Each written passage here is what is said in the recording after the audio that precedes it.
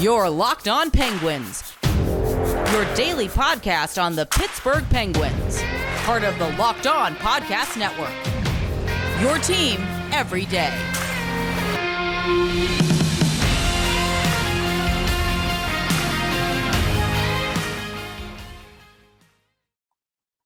Hello, welcome to this Monday evening episode of the Locked On Penguins podcast.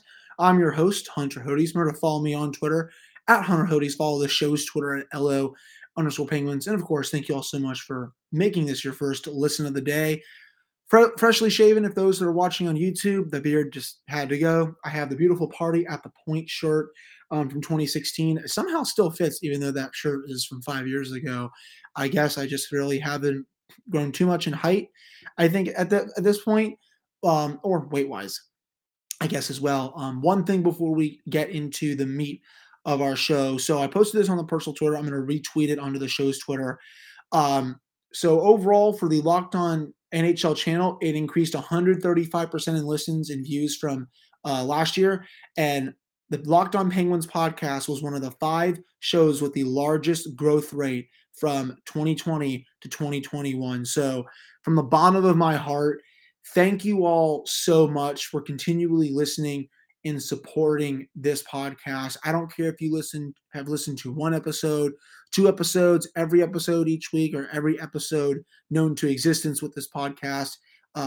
Every listen means the absolute world to me, just because I love talking about this team on an everyday basis, and I love sharing my opinions and just my takes and bringing high-profile guests on and talking to them about this team and everything else about the Pittsburgh Penguins. So again, from the bottom of my heart, thank you so much for continuing to support this show, sending in the reviews and all that. I take those really seriously.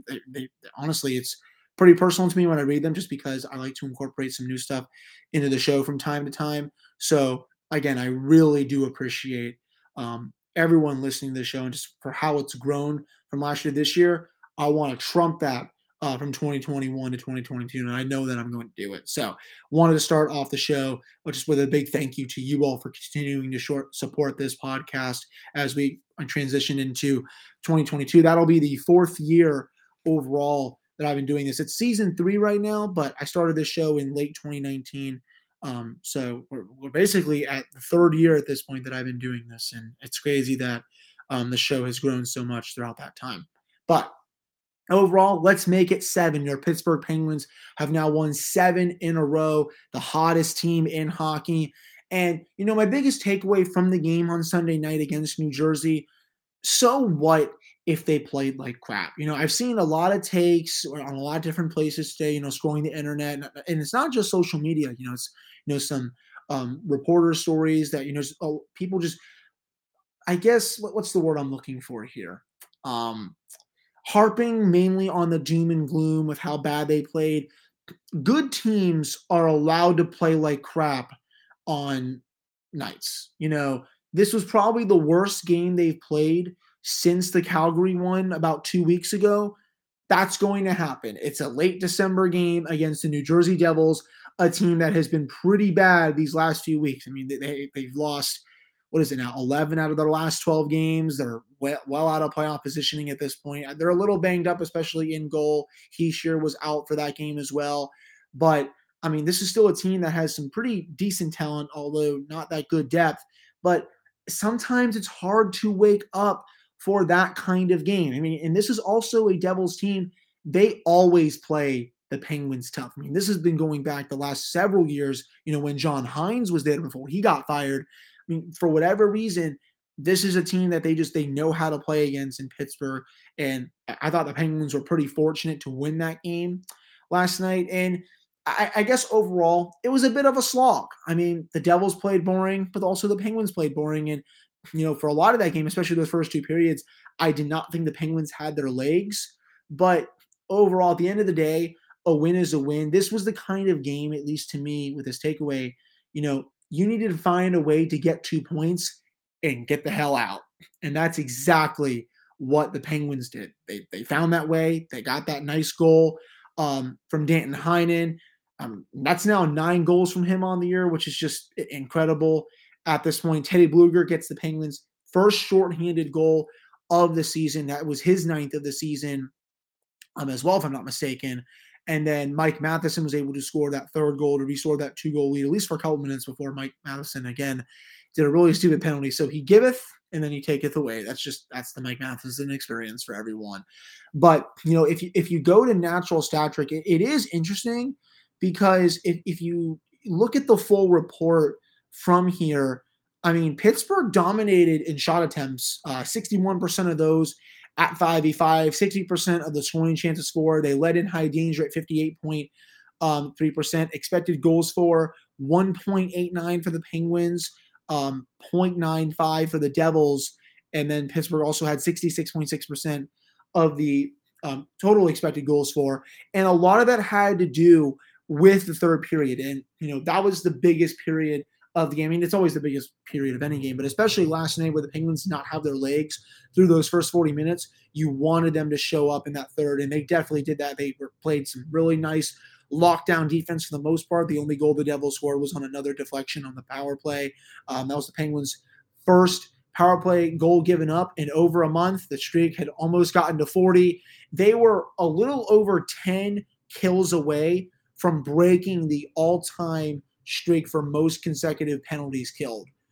There was a stat last night that I saw going in that they were 16 away. They killed off a couple, got it down to around 13 to 14, and then they gave up that goal. So if they were able to do this for the next week or two, they probably would have had the NHL record for the most consecutive penalty kills in NHL history. They were not able to do that, but still, it took a really nice deflection and a great play by Dougie Hamilton to what was I going to say here? Oh, sorry. It took just a really nice play by Dougie Hamilton to keep that in the zone, fire that puck on net, and then Bastian gets the goal to make it 3-2. Of course, the Penguins ended up winning the game. But anyways, I'm probably getting a little sidetracked at this point. But, there's just really no need for the doom and gloom stuff.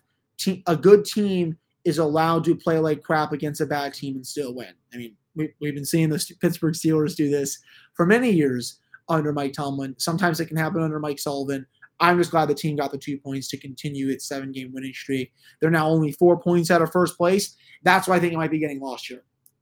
They're in a really good position right now with the injuries that we're going to get to that later on in the episode. They're in a really good position right now where they can make a run at the top of the Metropolitan Division starting after the holiday break. Because, again, they're only 4 points out. They're, if I recall correctly, 9 points up on the 9th place team, the Boston Bruins. I know the Bruins have been battling some COVID issues, as has basically most of the league at this point. And the Penguins have been lucky that they haven't had a second outbreak at this point. But, the fact of the matter is they have been baking points, and that's all you can do at this point, especially with the players that they have out right now. So I know it probably wasn't the best effort by the Penguins, but you know what? I'll take a win any day of the week, especially against a team that always plays the Penguins well and the Devils. They will play New Jersey at some point in the near future. For those that were not aware, did not see the announcement, the Penguins-Devils game for Tuesday in Pittsburgh has been postponed. The Devils are dealing with a COVID issue right now. Hopefully, God willing, it does not go to the Penguins. But that game has not been rescheduled as of yet. As soon as I know, I will let you all know so you guys can figure out your ticket plans and the start time and everything. The Penguins will have one more game before the holiday break, Thursday against the Philadelphia Flyers at PPG Paints Arena. That'll be the final game against Philadelphia in Pittsburgh this year before they also play them twice in Philadelphia later on in the season. But overall, again, my biggest takeaway before we get to the next segment, it's just a strong win. When you don't have your best, sometimes you need, some of your other players to step up when you need them to. That was Tristan Jarry, especially late in the third period, where for some reason they gave up a breakaway with 5 seconds left. I think Chris Letang and Brian Dumoulin's controllers just flat out disconnected there. It was just like I'm playing NHL 17 back in the day, and my batteries just died, and then I get scored on. That's, I think, exactly what happened there. Really nice save by Jarry on Andreas Janssen. If he would have scored there, I believe that would have counted. I think there would have been at least a second or two left on the clock. But did not happen. Penguins get away with 2 points, and they continue their winning streak. So a lot more to get to for this episode, including the play of Danton Heinen with that goal that he scored last night. Also have Teddy Bluger's goal to go into and a couple of other things as well. But before we do that. This holiday season, grab the protein bar that tastes like a candy bar, or even better than a candy bar, Built Bar. It's filled with so much holiday goodness, rich with decadent flavor, covered in chocolate, but it's amazingly low in calories, sugar, net carbs, and fat, and high in protein. You get the best of both worlds. It's delicious and it's healthy. So many flavors, you'll have a hard time choosing. Will you get the raspberry or mint brownie, cherry or double chocolate, cookies and cream, or peanut butter brownie? That last one is just really tough for me. I mean, I think it's just, I'd probably lean cookies and cream, but it's really, really close. Because it's a season of peace and love, don't bring up your favorite Built Bar flavor at family parties. People are very passionate about their flavors, and they'll fight you for it, and things could get out of hand. Are you friends with Santa? Well, tell Santa to throw a few Built Bars in those stockings. With so many flavors, they will make anyone's Christmas morning a happy one. Want to cozy up with something warm? Here's a holiday secret. Dip your Built Bar into a piping hot cup of hot chocolate, let it melt a little, and give your beverage a bit of that Built Bar flavor. Plus, you'll have a nice melty Built Bar to go along with it. Be sure to have a couple of napkins on hand as well. You can go to built.com, use promo code LOCK15 and get 15% off your order. That's promo code LOCK15 for 15% off at built.com. All right, welcome back to this episode of the Locked On Penguins podcast. I'm your host, Hunter Hodes. Remember to follow me on Twitter at Hunter Hodes. Follow the show's Twitter at LO_Penguins. So Dan Heinen, he gets his 9th of the season. Jeff, if you're listening to this episode, one more till I get my free cockeye barbecue. If he doesn't score one goal over the next 50 games, hands will be thrown, I think, to say the least.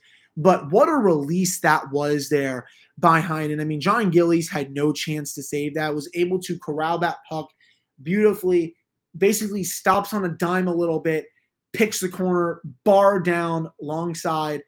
Just you don't teach that in hockey school. And that is just a hell of a release. I love this take I saw from Corey Masick of The Athletic. He covers the New Jersey Devils. He's now saying he thinks at least that this might go down as the best bargain signing from the NHL free agency of this past year. And you know what? You would have a hard time arguing against it with what he has done with the money that he makes for basically not even barely $1 million. 9 goals already in 30 games. He's on pace for well over 20 goals at this point. It's almost like the player that we saw last year in Anaheim is not this year's player, and all he needed was a change of scenery. So a couple of other takes on social media saying, remember when the Bruins tried to run him out of town, which they eventually did because they traded him for Richie. We've seen glimpses of this player, for how he's playing this year in Boston, with how he played next to Krejci. He even had spent time with Marchand and Bergeron. This is the Heinen that we are getting this year from what we saw in Boston. And he has just been a delight to watch. And, he eventually actually got elevated to the top line in the third period with Sidney Crosby and Evan Rodriguez. And I hope that Mike Sullivan continues that, going into that next game against Philadelphia, because I really think there could be something there. Kapanen went back to struggling last night. And it's weird, Danny Shirey of DK Pittsburgh Sports had a really interesting take this morning. And it's something that, I also touched on the show last week, because again, the underlying numbers have been really good for Kapanen. And again, Danny says it here, with him on the ice at 5v5 this season, the Penguins have outscored the opposition 15-6 have a 71.4% of the goal share. That's the 8th highest mark in the NHL. Obviously, the great goaltending behind him, as Danny notes, his 97% on-ice save percentage is first on the Penguins, 6th in the NHL. It helps that the goalie is making all the saves when Kapanen is on the ice, but it's still weird that that's not translating to Kapanen getting more on-ice results. I thought coming into this game that he had been playing better, and then it all goes straight south. He had a hard time corralling the puck, I thought, during the game, did not have his legs. His skating was piss poor. There were a couple plays where he kind of just, cost the Penguins zone time because he was just being selfish with the puck, or, Sidney Crosby and him were also off on a couple of passes in the offensive zone in the first couple of periods. And Mike Sullivan just said, you know what? I've had enough. I'm not doing this crap anymore. And he pulled the plug, on that, and he elevated Heinen. And the first line looked pretty good, I thought, with Heinen in the third period. So I'm curious to see what happens with Kapanen for that game on Thursday. Obviously, the pending return of Evgeny Malkin potentially for that game could be, impact with Kapanen. I'm sure they'll just put him down there with Gino if Malkin is ready to play. We'll have more on that coming up later on in the show. But, I still want to see more from him. Overall, I thought last night was a really big step back from him. But, Teddy Bluger, he's making his case for arguably the best penalty killer in the NHL. Just a great job to come in on a breakaway and completely fool John Gillies. Comes in, does a little mini backhand forehand move, goes right between the wickets. You don't really teach that in hockey school. Gillies had no shot on that. He bit for the fake so hard, and Bluger made him pay. I love the celebration that he had there, and he's been awesome this year. I really have nothing bad to say about Bluger at this point. He's also on pace for 20 plus goals this season. His impact to the team can't be overstated. Great penalty killer, great on even strength, good goal scorer, good playmaker, really good defensively at 5v5. Just the perfect bottom six player that this team needs. And, sometimes if this team is really banged up, he can even play top 6 minutes for them if he needs to. Obviously, you don't really want that to happen. He's much better suited for a depth role. But another really great game from Bluger last night overall. Mike Matheson gets the third goal, for the Penguins. And that was just a seeing eye shot. But the biggest one on that play, if you go back and watch it, or if you remember watching it, Sam Lafferty's screen there. John Gillies had no chance to see it because Lafferty probably made the best play of his NHL career by completely shielding him of the puck. Matheson was able to fire it from the point, and usually that's a routine save for the goaltender. But, the only reason why it went in was just because he couldn't see it. And again, credit to Sam Lafferty for that screen. That was a really nice job by him to take away all the eyes of Gillies. So I was really impressed by Lafferty just be able to stand in front of them and just take everything away. But, Matheson did take it away. That was a foolish penalty by him on, I'm trying to remember who it was now. It's probably going to come to me as the show goes on. But just a really foolish penalty there. Right after you score the goal, a little over halfway through the third period, it's 3-1. You're playing your best hockey of the night, and then you ask your PK to go out and try to continue the streak. Obviously, they weren't able to do that, but you're hurting your team in that situation. You've just restored your 2-goal lead. There's no need to make a dangerous cross-checking play like that. I really don't know what Matheson was doing there. Again, just a really piss poor play. And, this is the Mike Matheson experience. He does a great play like the one on his goal, a nice seeing eye shot, and then he gives it all away with a really just dumb penalty. So I didn't really understand why Matheson had to do that. I know New Jersey ended up scoring there, but after that, the Devils didn't really have that good of a scoring chance until 5 seconds left when Jarry had to bail both Chris Letang and Brian Dumoulin out. Obviously, there is some negative. Just didn't like overall how most of the team played. Sidney Crosby had a bit of an off game. Rodriguez was okay. I think the puck was jumping off his stick a little bit more than normal. I shouldn't even say more than normal. It doesn't really usually jump off his stick, but I was noticing that a lot more last night. I thought Letang had a bit of an off game, but overall, that's going to happen sometimes. If you look at his game score overall, it was pretty good. And also, if you are not looking at that, it's the Hockey Stats Cards account on social media. They also have a website as well, hockeystatcards.com. Chris Letang was, if I can look at this right now, my eyes are just too bad. He's still up in the positive above zero for last night. Marcus Pettersson actually led everyone with nearly a 3.1 game score. Mike Matheson was right behind him. John Marino was up there. Dan Heinen, Jason Zucker was up there as well. And there's a whole lot of negatives for all of the Devils players. I did see this tweet courtesy of Mad Chad this morning. Chris Letang, out of all the defensemen this season, ranks 8th in average game score. It's ridiculous at this point what he's been able to do for this team. One bad game is not going to change my perception of him from this season. But, when Jarry needed to make a big save, he was there. He wasn't really tested that much because the Penguins only allowed 19 overall shots for the game. Again, it was a really boring, dull game, just a nice little slog.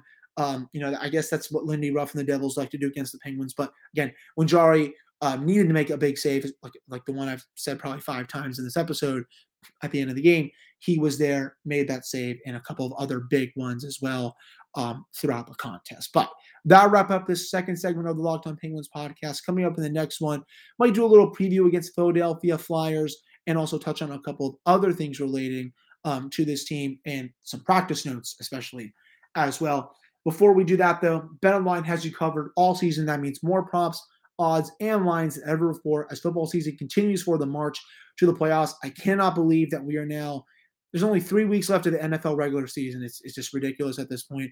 BetOnline remains your number one spot for all the sports action this season. You can head to the new updated desktop or mobile website to sign up today and receive your 50% off welcome bonus on your first deposit. Just use the promo code LOCKEDON to receive your bonus for basketball, football, NHL, boxing, and UFC right to your favorite Vegas casino games. Don't wait to take advantage of all the amazing offers available for the 2021 season. BetOnline is the fastest, easiest way to bet on all of your favorite sports. That is BetOnline, where the game starts. All right, so we're back here on this episode of the Locked On Penguins podcast. I am, of course, your host, Hunter Hodes. Remember to follow me on Twitter at Hunter Hodes. Follow the show's Twitter at @L_Penguins. So there were some big practice notes today. Excuse me. Evgeny Malkin was back on the ice of practice, but was in a no-contact sweater today. So a little bit of a stack back, but I'm sure this is probably all according to plan.